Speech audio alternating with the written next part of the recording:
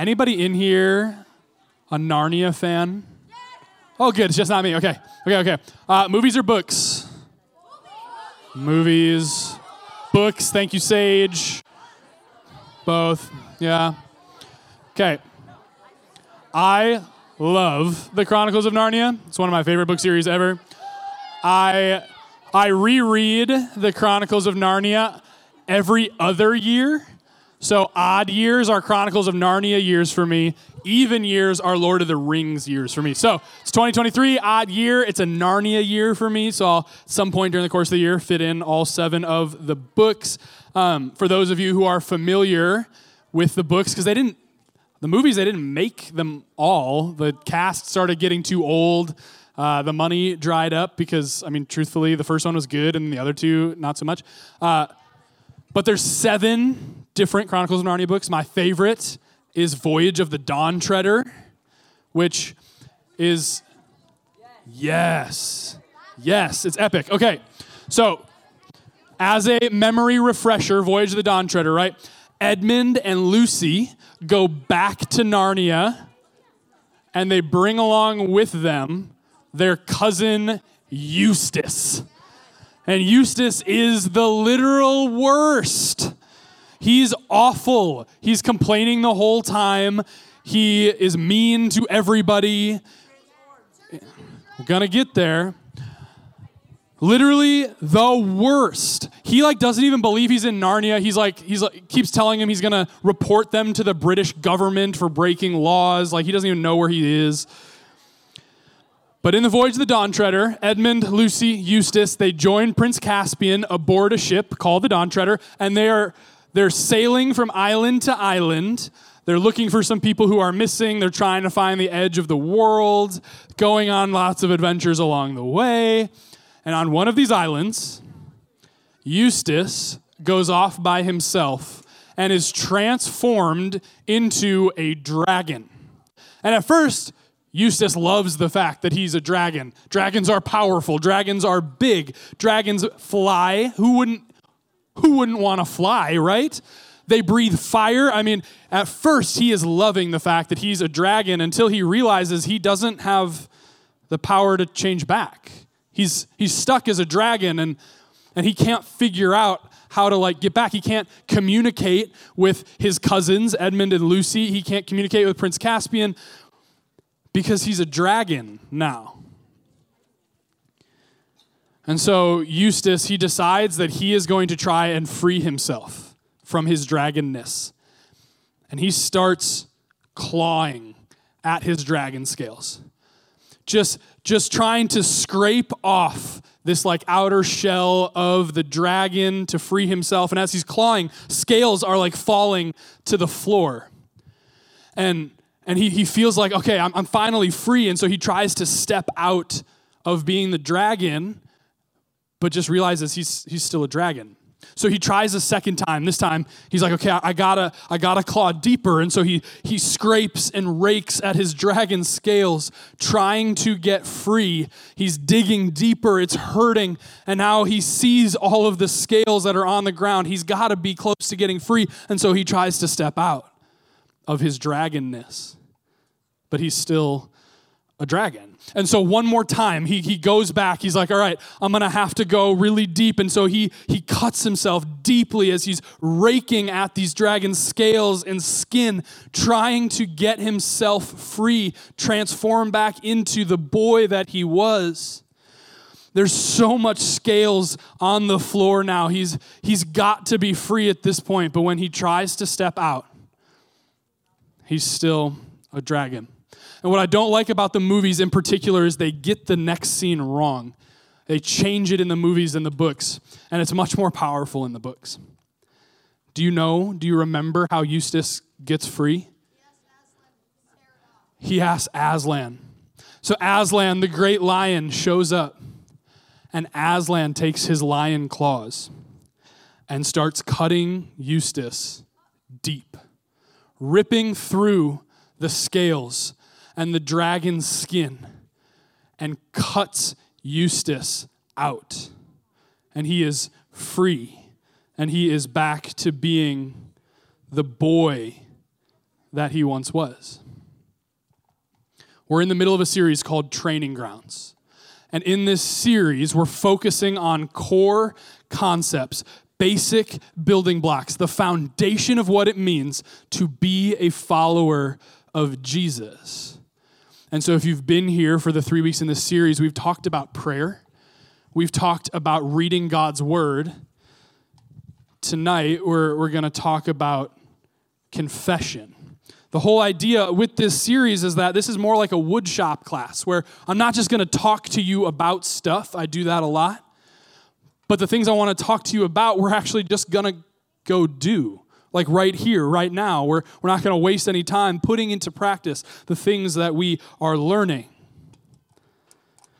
The thing about these practices is that they don't make God love you more. That can be our temptation, right? It's like, oh, I'm going to pray, and I'm going to pray really deep prayers, and I'm going to pray really hard so that God loves me more. Or I'm going to read God's word. I might even read through the whole Bible in the year so that God will just love me more. That's not the point, because he can't love you any more than he already does. The point of these types of practices is they actually give us opportunities to love God more. Like if you've ever struggled in your faith and you're just like, I want to know God deeper. I want to follow him closer. These are the ways that we do it. When we engage with him in these ways, we have the opportunity to love God more. And you and me, we're just like Eustace. We've been born sinners. It's like we've been transformed into dragons. And the thing that we need most is freedom from our dragonness, freedom from our sin. But again, just like Eustace, we try and free ourselves. We try to get ourselves out of the situation that we're in, and it just doesn't work. We scratch at scales trying to get rid of bad behaviors in our lives. And maybe it works for a moment, like just a little bit. We see some progress, but so quickly we fall right back into the patterns of sin. If we just keep trying to deal with like the outside surface stuff, like I just need to stop lying. I just got to stop swearing. I just got to stop being so jealous of all of my friends. Like if we just keep trying to manage these behaviors, we will never get to the root of our sin. We'll just keep scratching at scales. We'll never be transformed. We'll never be free. Confessing our sin to God and repenting of it allows Jesus to cut us free. And so my big idea for tonight, if there's like one thing you remember after tonight, I want it to be this. That confession, it's not about behavior modification. It is about heart transformation. Confession's not about behavior modification. It's about heart transformation. So I want to start tonight by looking at what the Apostle Paul writes to the church in Galatia. So if you've got a Bible, we're going to be in Galatians chapter 5. So get your Bibles out, turn to Galatians chapter 5. It's in the New Testament, so it'll be like 3/4 of the way through your Bible, if not a little bit more. If you don't have a paper copy of the Bible and you can be on your phone without getting distracted, then fantastic, go to the Bible app. If you are already distracted by your phone, which I see some of you in this room are, then maybe that's not a good option for you, and you should just look off of somebody who does have a paper Bible. And as always, we got tons of paper Bibles in the back of the room. There's a whole shelf by the front door where there's Bibles you can snag. Galatians chapter 5. Are we there yet? Yep. Good work. Good work, good work, good work. All right.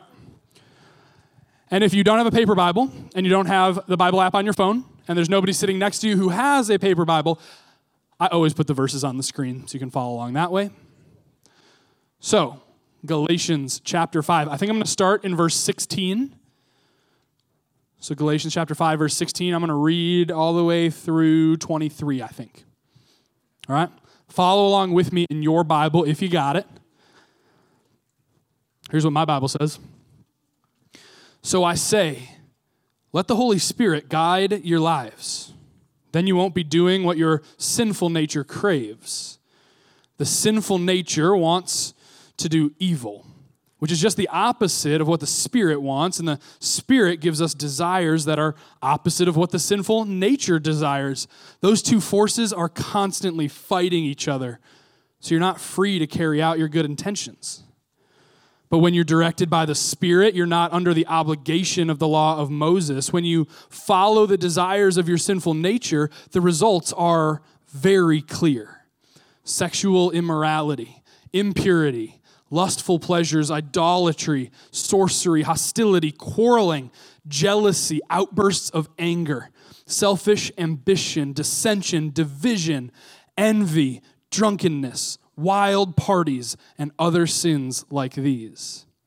Let me tell you again, as I have before, that anyone living that sort of life will not inherit the kingdom of God. But the Holy Spirit produces this kind of fruit in our lives: love, joy, peace, patience, kindness, goodness, faithfulness, gentleness, and self-control. There's no law against these things. So we're talking about confession tonight. My first point is this. If you're a note taker, go ahead and write this down. There is a battle below the surface. Battle below the surface. Here in Galatians chapter 5, Paul comes right out and states the obvious. Verse 19, when you follow the desires of your sinful nature, the results are very clear. It's very clear. From the very jump, the very first human beings God ever created, we have inherited from them a sin nature. Adam and Eve, those first two people, they rebelled against God. God gave them everything they could ever possibly need, and they chose the opposite. They thought that they could be God better than God could be God. And we only get 3 pages into the Bible before Adam and Eve have already screwed everything up. And because of their rebellion, all of us, we're now born infected with the curse of sin. We're born sinners who sin.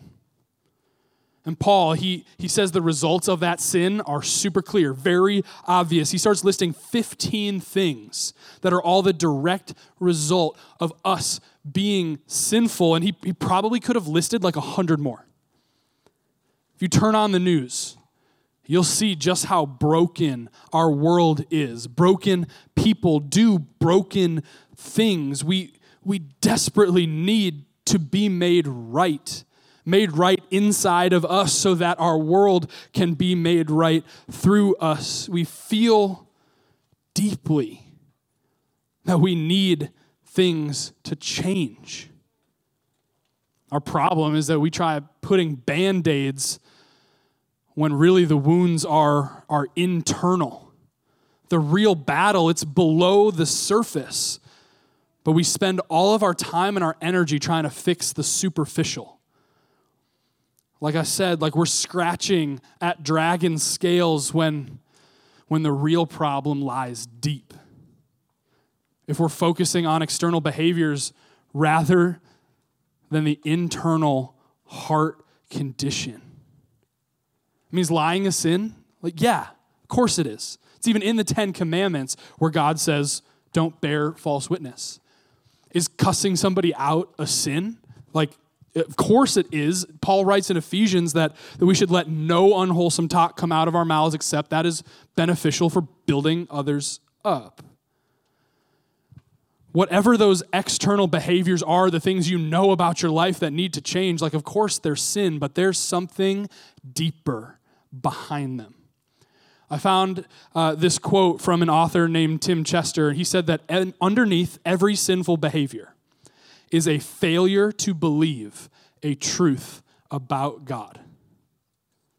Underneath every sinful behavior is a failure to believe a truth about God. If you focus on trying to just stop lying or stop swearing, you might stop for a little bit. That problem might start to go away a little bit, but if you're anything like me, you're going to fall right back into that thing, that pattern, time and time again. Because you're not dealing with what's going on beneath. You're just trying to deal with what's out on the surface. You're not dealing with the heart condition. You're trying to modify behavior when what you need is heart transformation. Let me tell you about my experience in Next when I was in middle school and high school here. And I guess back then, this wasn't called Next, but I would sit right there where James is sitting every week.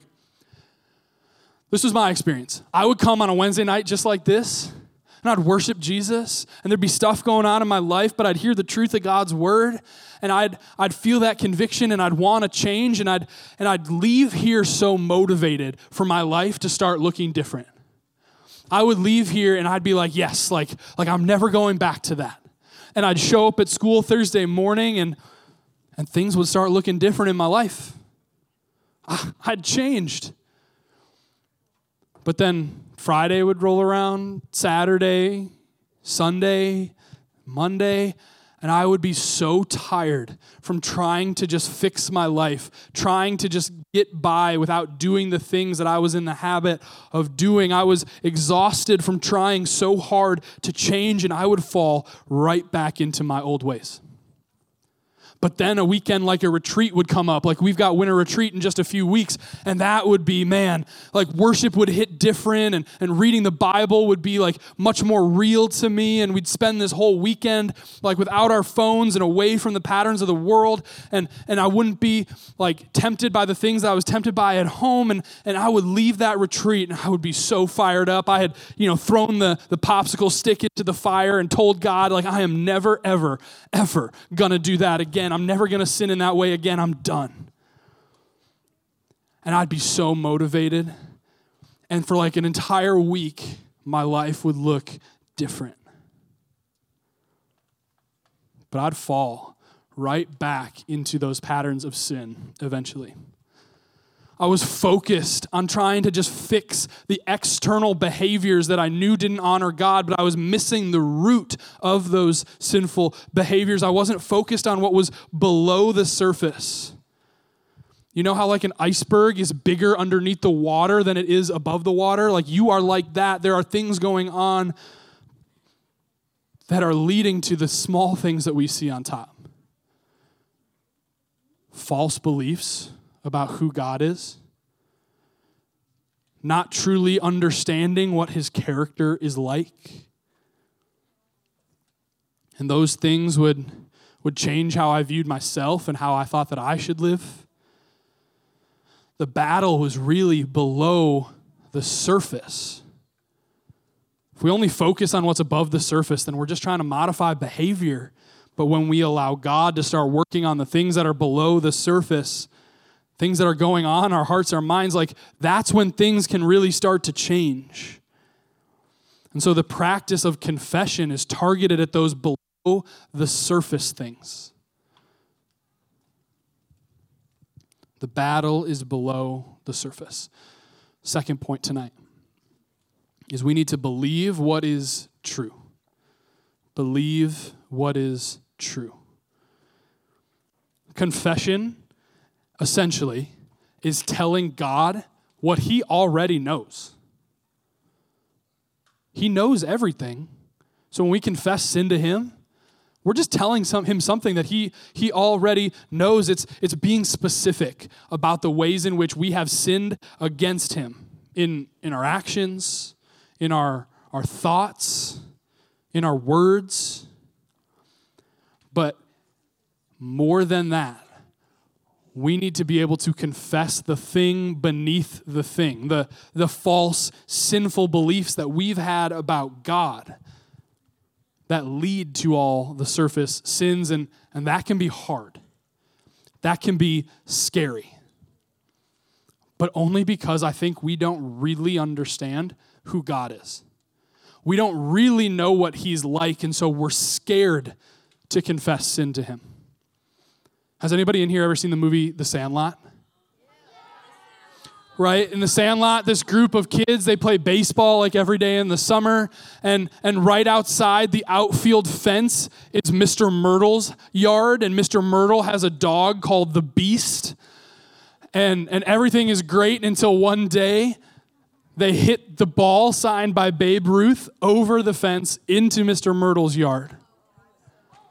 And they're terrified of Mr. Myrtle. They've heard things about what he did to people in the past. They're terrified of his dog, the Beast, like that they've heard rumors that the Beast has eaten kids before. And so they concoct this an elaborate plan to try and get the baseball back. But when they finally meet Mr. Myrtle and the Beast face to face, they realize that all those things they heard about him, they weren't true. That he's actually really kind and funny. And his dog is really big, but just like other dogs and loves to be around people, wouldn't hurt anybody. They had his character completely wrong. That's like us and God. We don't want to confess our sin to God because we have wrong beliefs about who he is, what he's like, and maybe wrong beliefs about what he'll do to us when he finds out that we've messed up. So let me remind you of some truths about who God is so that we can all set our minds right to what our God is really like. 1 John chapter 1, verse 9 says that if we confess our sins to him, he is faithful and just to forgive our sins and to cleanse us from all wickedness. Hebrews chapter 8, verse 12. This is God talking. I will forgive their wickedness and I will never again remember their sins. Psalm 103, verse 12. He has removed our sins as far as the east is from the west. One of my favorite verses in the whole Bible. Romans chapter 8, verse 1. There is no condemnation for those who belong to Christ Jesus. When we actually start to believe that that's true about who God is, true about what our standing before him looks like, everything changes. Confession can actually be a joy. Confession can feel like running back into the arms of a loving Father, knowing that he's already forgiven you. And then we get to walk out in repentance. Repentance is the thing that follows confession. Once you've already told God what he already knows, then you can walk away from that old way of living into a new way. A verse that a lot of you have probably memorized at some point in time is 2 Corinthians 5:17. Anyone who belongs to Christ has become a new creation, a new person. The old is gone and a new life has come. Repentance is walking away from the old and into the new. So I want to give you a tool for your toolbox on how you can put this into practice in your own life. How to confess not just the surface sins, but the thing that's below the surface. We want to work down to that thing that's deep, that's truly the root cause of our sin. This tool, it's called Two Trees. Two trees. And an author named Jeff Vanderstelt, he uses this diagram in his book to teach his readers how to confess sin. Starts with the fruit on your tree, and you kind of work down to the root, starting with the surface, working your way below. See, it turns out that all of the sin in our lives, every single sin, boils down to one of four things. We are trying to meet a need that human beings have. There's four core needs that human beings have. Every single one of us, same four core needs. And they're not bad things. They're good things. It's how God has made us to be as humans. The problem comes when we start looking to meet those needs in ways other than God has given us. The first one is pleasure. It's basically happiness. Like, human beings have a need to be happy. Did you know that? That's part of what it means to be human. God has created you that way. The second one, approval. Basically the feeling of being loved. Like, as a human being, you were created with the need to be loved. Third one, security. Basically safety. Human beings were created with the need to feel safe. And the fourth one is significance. Feeling like you matter. Every single human being needs that in their life. The goal with Two Trees is that we understand how our sin is the direct result of us trying to meet these four things in ways other than which God has provided for us. We need to work down to what we are believing that is untrue about who God is and who we are as his creation. And the only way that I know how to teach this to you is to show you what it looks like for me. Okay, so this is going to be me getting vulnerable before you guys, and this isn't so that you feel bad for me. It's not a Danny pity party. This is so that you know that your pastor sins too. That even though I'm on a stage, like, I'm not perfect. I've got sin in my life too, and I need to confess my sin to God. And so I worked through Two Trees last night so that I could show you what this process looks like, okay? So the diagram you saw on the screen, that's my tree. Okay, that tree on the left, that's my tree. You can see some of the fruit hanging from it, if you can read it from where you're sitting. It says anxiety. It says sadness. It says anger. I'm anxious because I feel like I'm letting people down. I'm making people mad. I'm not a good enough leader. I'm sad and I'm lonely because so many of my best friends have entered a season of life where they're getting married and having kids, and they don't really have time to hang out with me anymore. I'm angry at God because things in my life haven't turned out the way that I always hoped that they would. So Two Trees starts with understanding what's actually there. What are you feeling? What are you experiencing? But the goal is to work to confession and repentance of the things that are below the surface. So we want to expose the lie. Each of those things is me trying to meet one of those four core needs in a way outside of that which God has permitted. And so I don't want to just confess the surface sins. I want to confess the thing that's underneath that I've been believing that's wrong about God. Anxiety, it's not always sinful, but I give into a sinful level of anxiety in those moments because I believe that God's promise of approval isn't good enough. I give into sinful anger at God because in those moments, I don't believe that God's promise of happiness is good enough for me. Sadness and loneliness, like, that's not necessarily sinful, but in my case, I give in to sin in those moments when I believe that God's promise of significance isn't good enough for me. It's all lies.